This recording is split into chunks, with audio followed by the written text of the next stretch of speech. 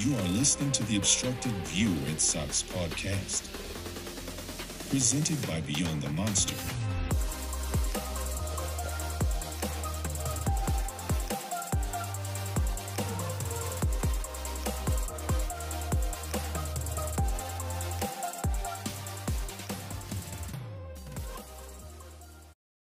All right, welcome back. It's a brand new episode of the Obstructed View Red Sox podcast. We are a day out from the Red Sox making some news. We had a little bit of a Black Monday out here in New England. The Red Sox parted ways, firing pitching coach Dave Bush and third base coach and infield coordinator Carlos Febles. Both those guys are gone. There's some other moves throughout the organization. We're going to touch upon that. But first, we'll go around the horn, welcome in our co-host. Miggy is down in Texas, patiently waiting for the Texas Rangers to put away the Baltimore Orioles in a 3-game sweeper. 4 more outs, guys. We're 4 more outs away from the ALCS. Nasty Nate tonight. What was his final? Did anyone have his final stat line? On the bump. It was nasty. It was nasty. Let's see. Nasty Nate tonight. Yep, 7 innings, 5 hits, 1 earned run, 7 strikeouts, 98 pitches. Playoff Nate continuing to dominate, which kind of sucks, a little bit because Red Sox fans are going to watch that and be bitter. And he's dominating for the Texas Rangers. Could have used him this year, but should have kept him in the 8th. Different conversation for another day. With Jamie. What's up, dudes? We got baseball, hockey, all the sports, news. It's a great time to be alive. Yeah, in addition to the Rangers game on TV, we also have the NHL season dropped its puck. Lightning played earlier. Who'd the Lightning play? Nashville. Yeah. The Predators. About that. But Blackhawks and Penguins are playing right now. Connor Bedard registered his first NHL point on an assist from former Bruin Ryan Donato. The 2-1 game as we record right now. And then in the other co-host chair today, so we don't have Steve. Steve's under the weather. Steve's not feeling well.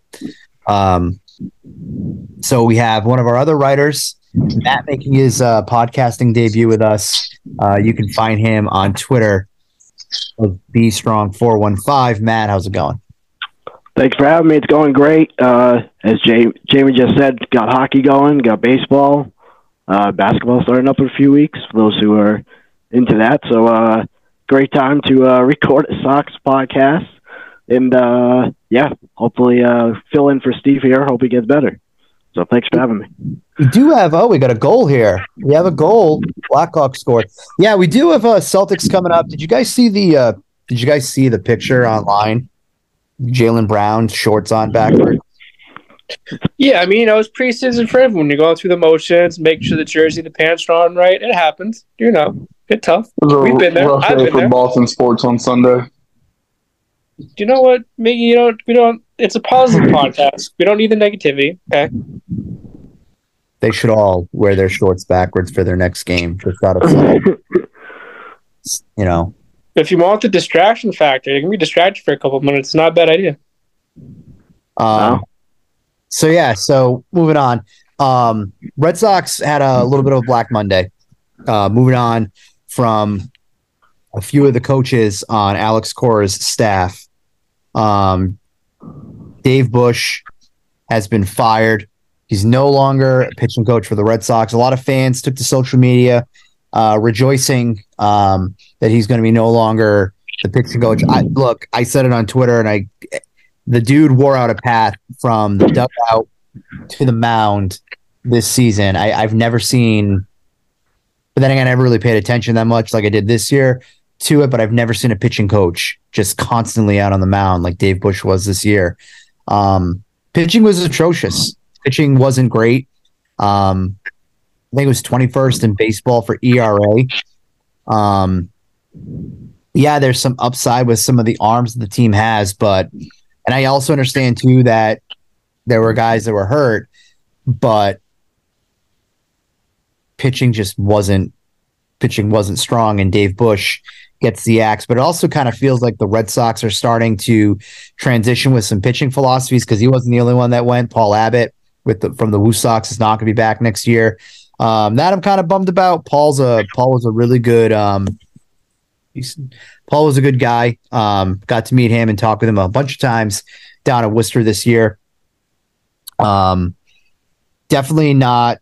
He worked great with the players. I didn't hear one bad thing from any of the players when they talked about Abbott. The other media members who were up there, just people in general around the team. So he's definitely going to be someone that's going to be missed there. Not sure what the Sox are going to do in that respect. They also let go hitting coach or assistant hitting coach Mike Montville. A little bit of a surprise there, because a lot of Woo Sox, from an offensive standpoint, the Woo Sox are pretty strong. But it's clear that they're preparing for this next, general manager, head of baseball ops, whoever that might be, whether it's internal or external. But from a pitching standpoint, there were some other people that went to some lower level coaches also were let go. So we'll see. But first reaction, I'll start with Jamie. Are you actually going to touch Carlos Febles too? Gone, but are you disappointed by the moves? Are these the right moves? No, I'm not surprised. I mean, I feel like pitching was a big issue for them last year. The infield defense was atrocious. Some of those base running decisions also made you yell at the TV. So I feel like it's good to see that, they're not being complacent. And that kind of they're addressing two areas that they really struggled in. I feel like that also helps for whoever comes on, take Heim's role. Because I know probably for that person not being picked, their manager isn't ideal, but at least they've shown that, it's not all going to be the same staff.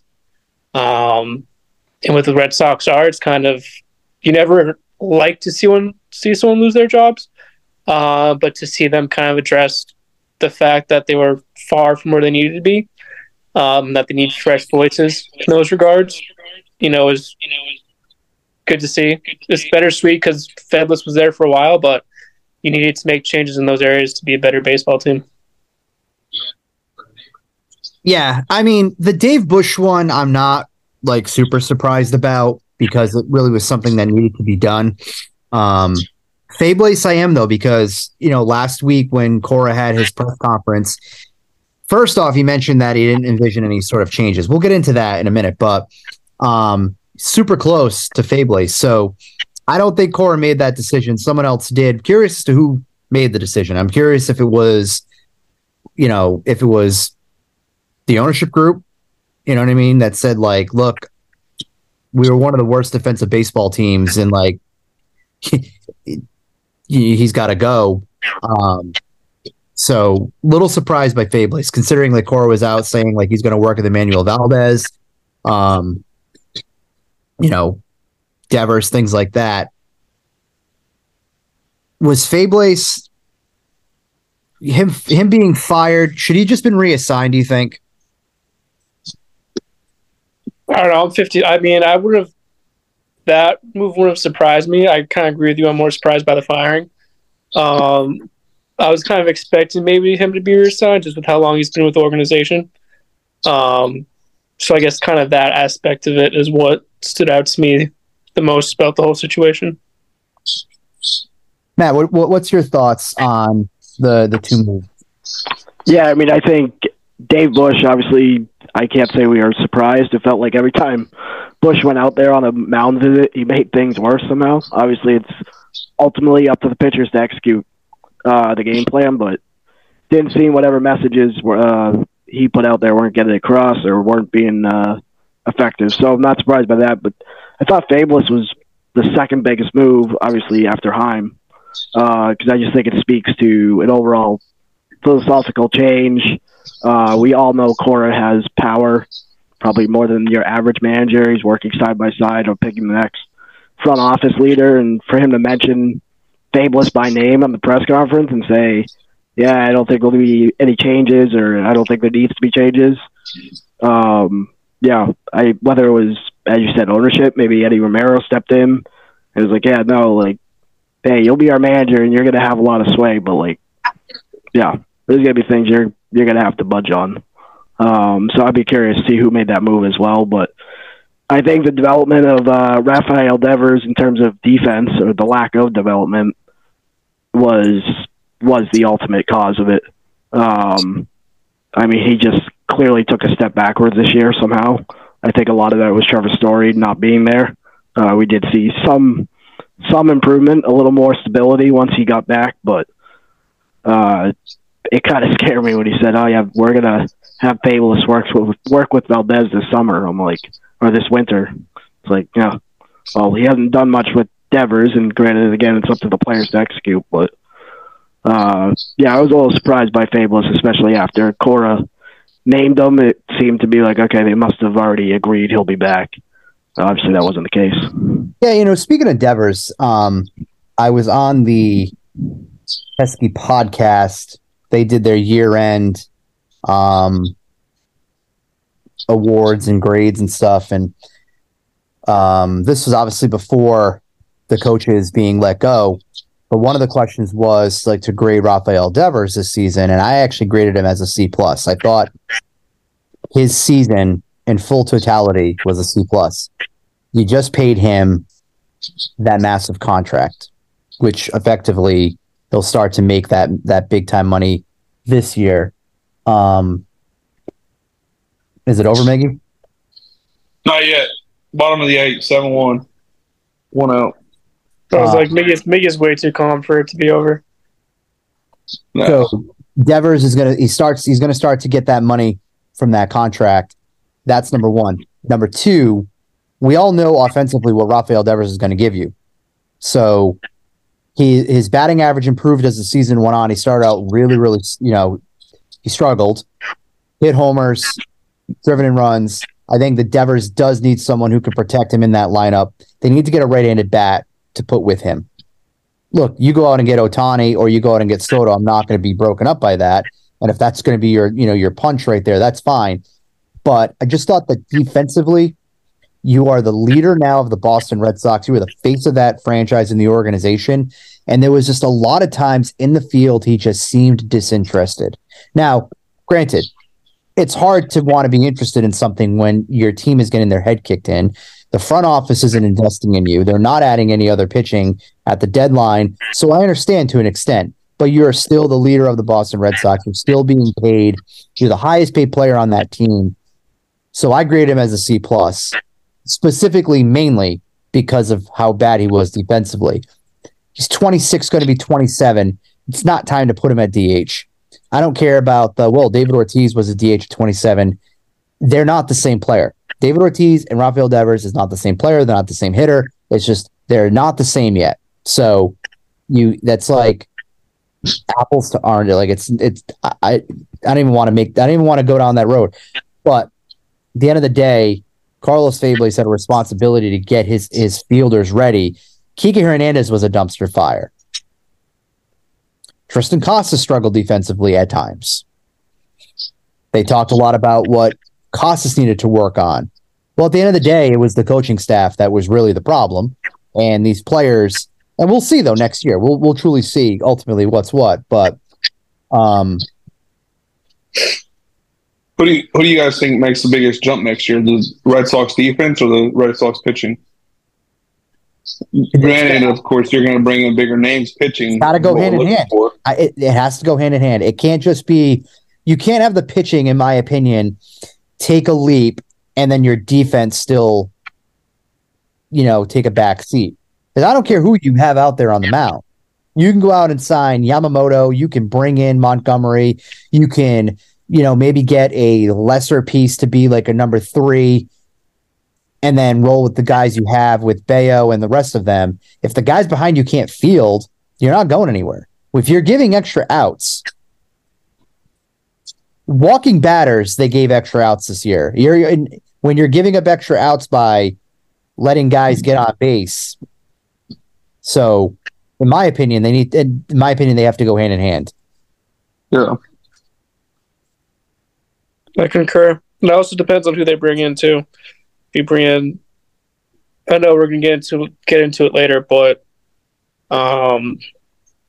bringing in two studs, offense is gonna help a lot. But depends if they bring guys who pitch to contact, guys who just blow it by batters. It kind of depends on the roster.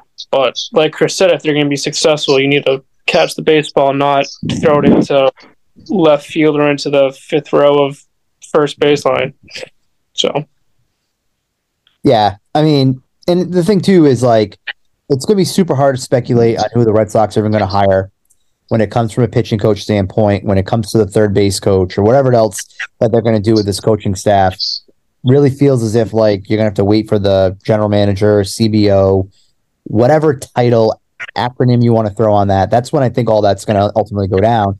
So people trying to like speculate and surmise, I think it's fruitless to do so. So, but those are big moves. It's the beginning of that change that this Red Sox team desperately needs. The next change is going to be who's in the front office and then what direction they go to this winter.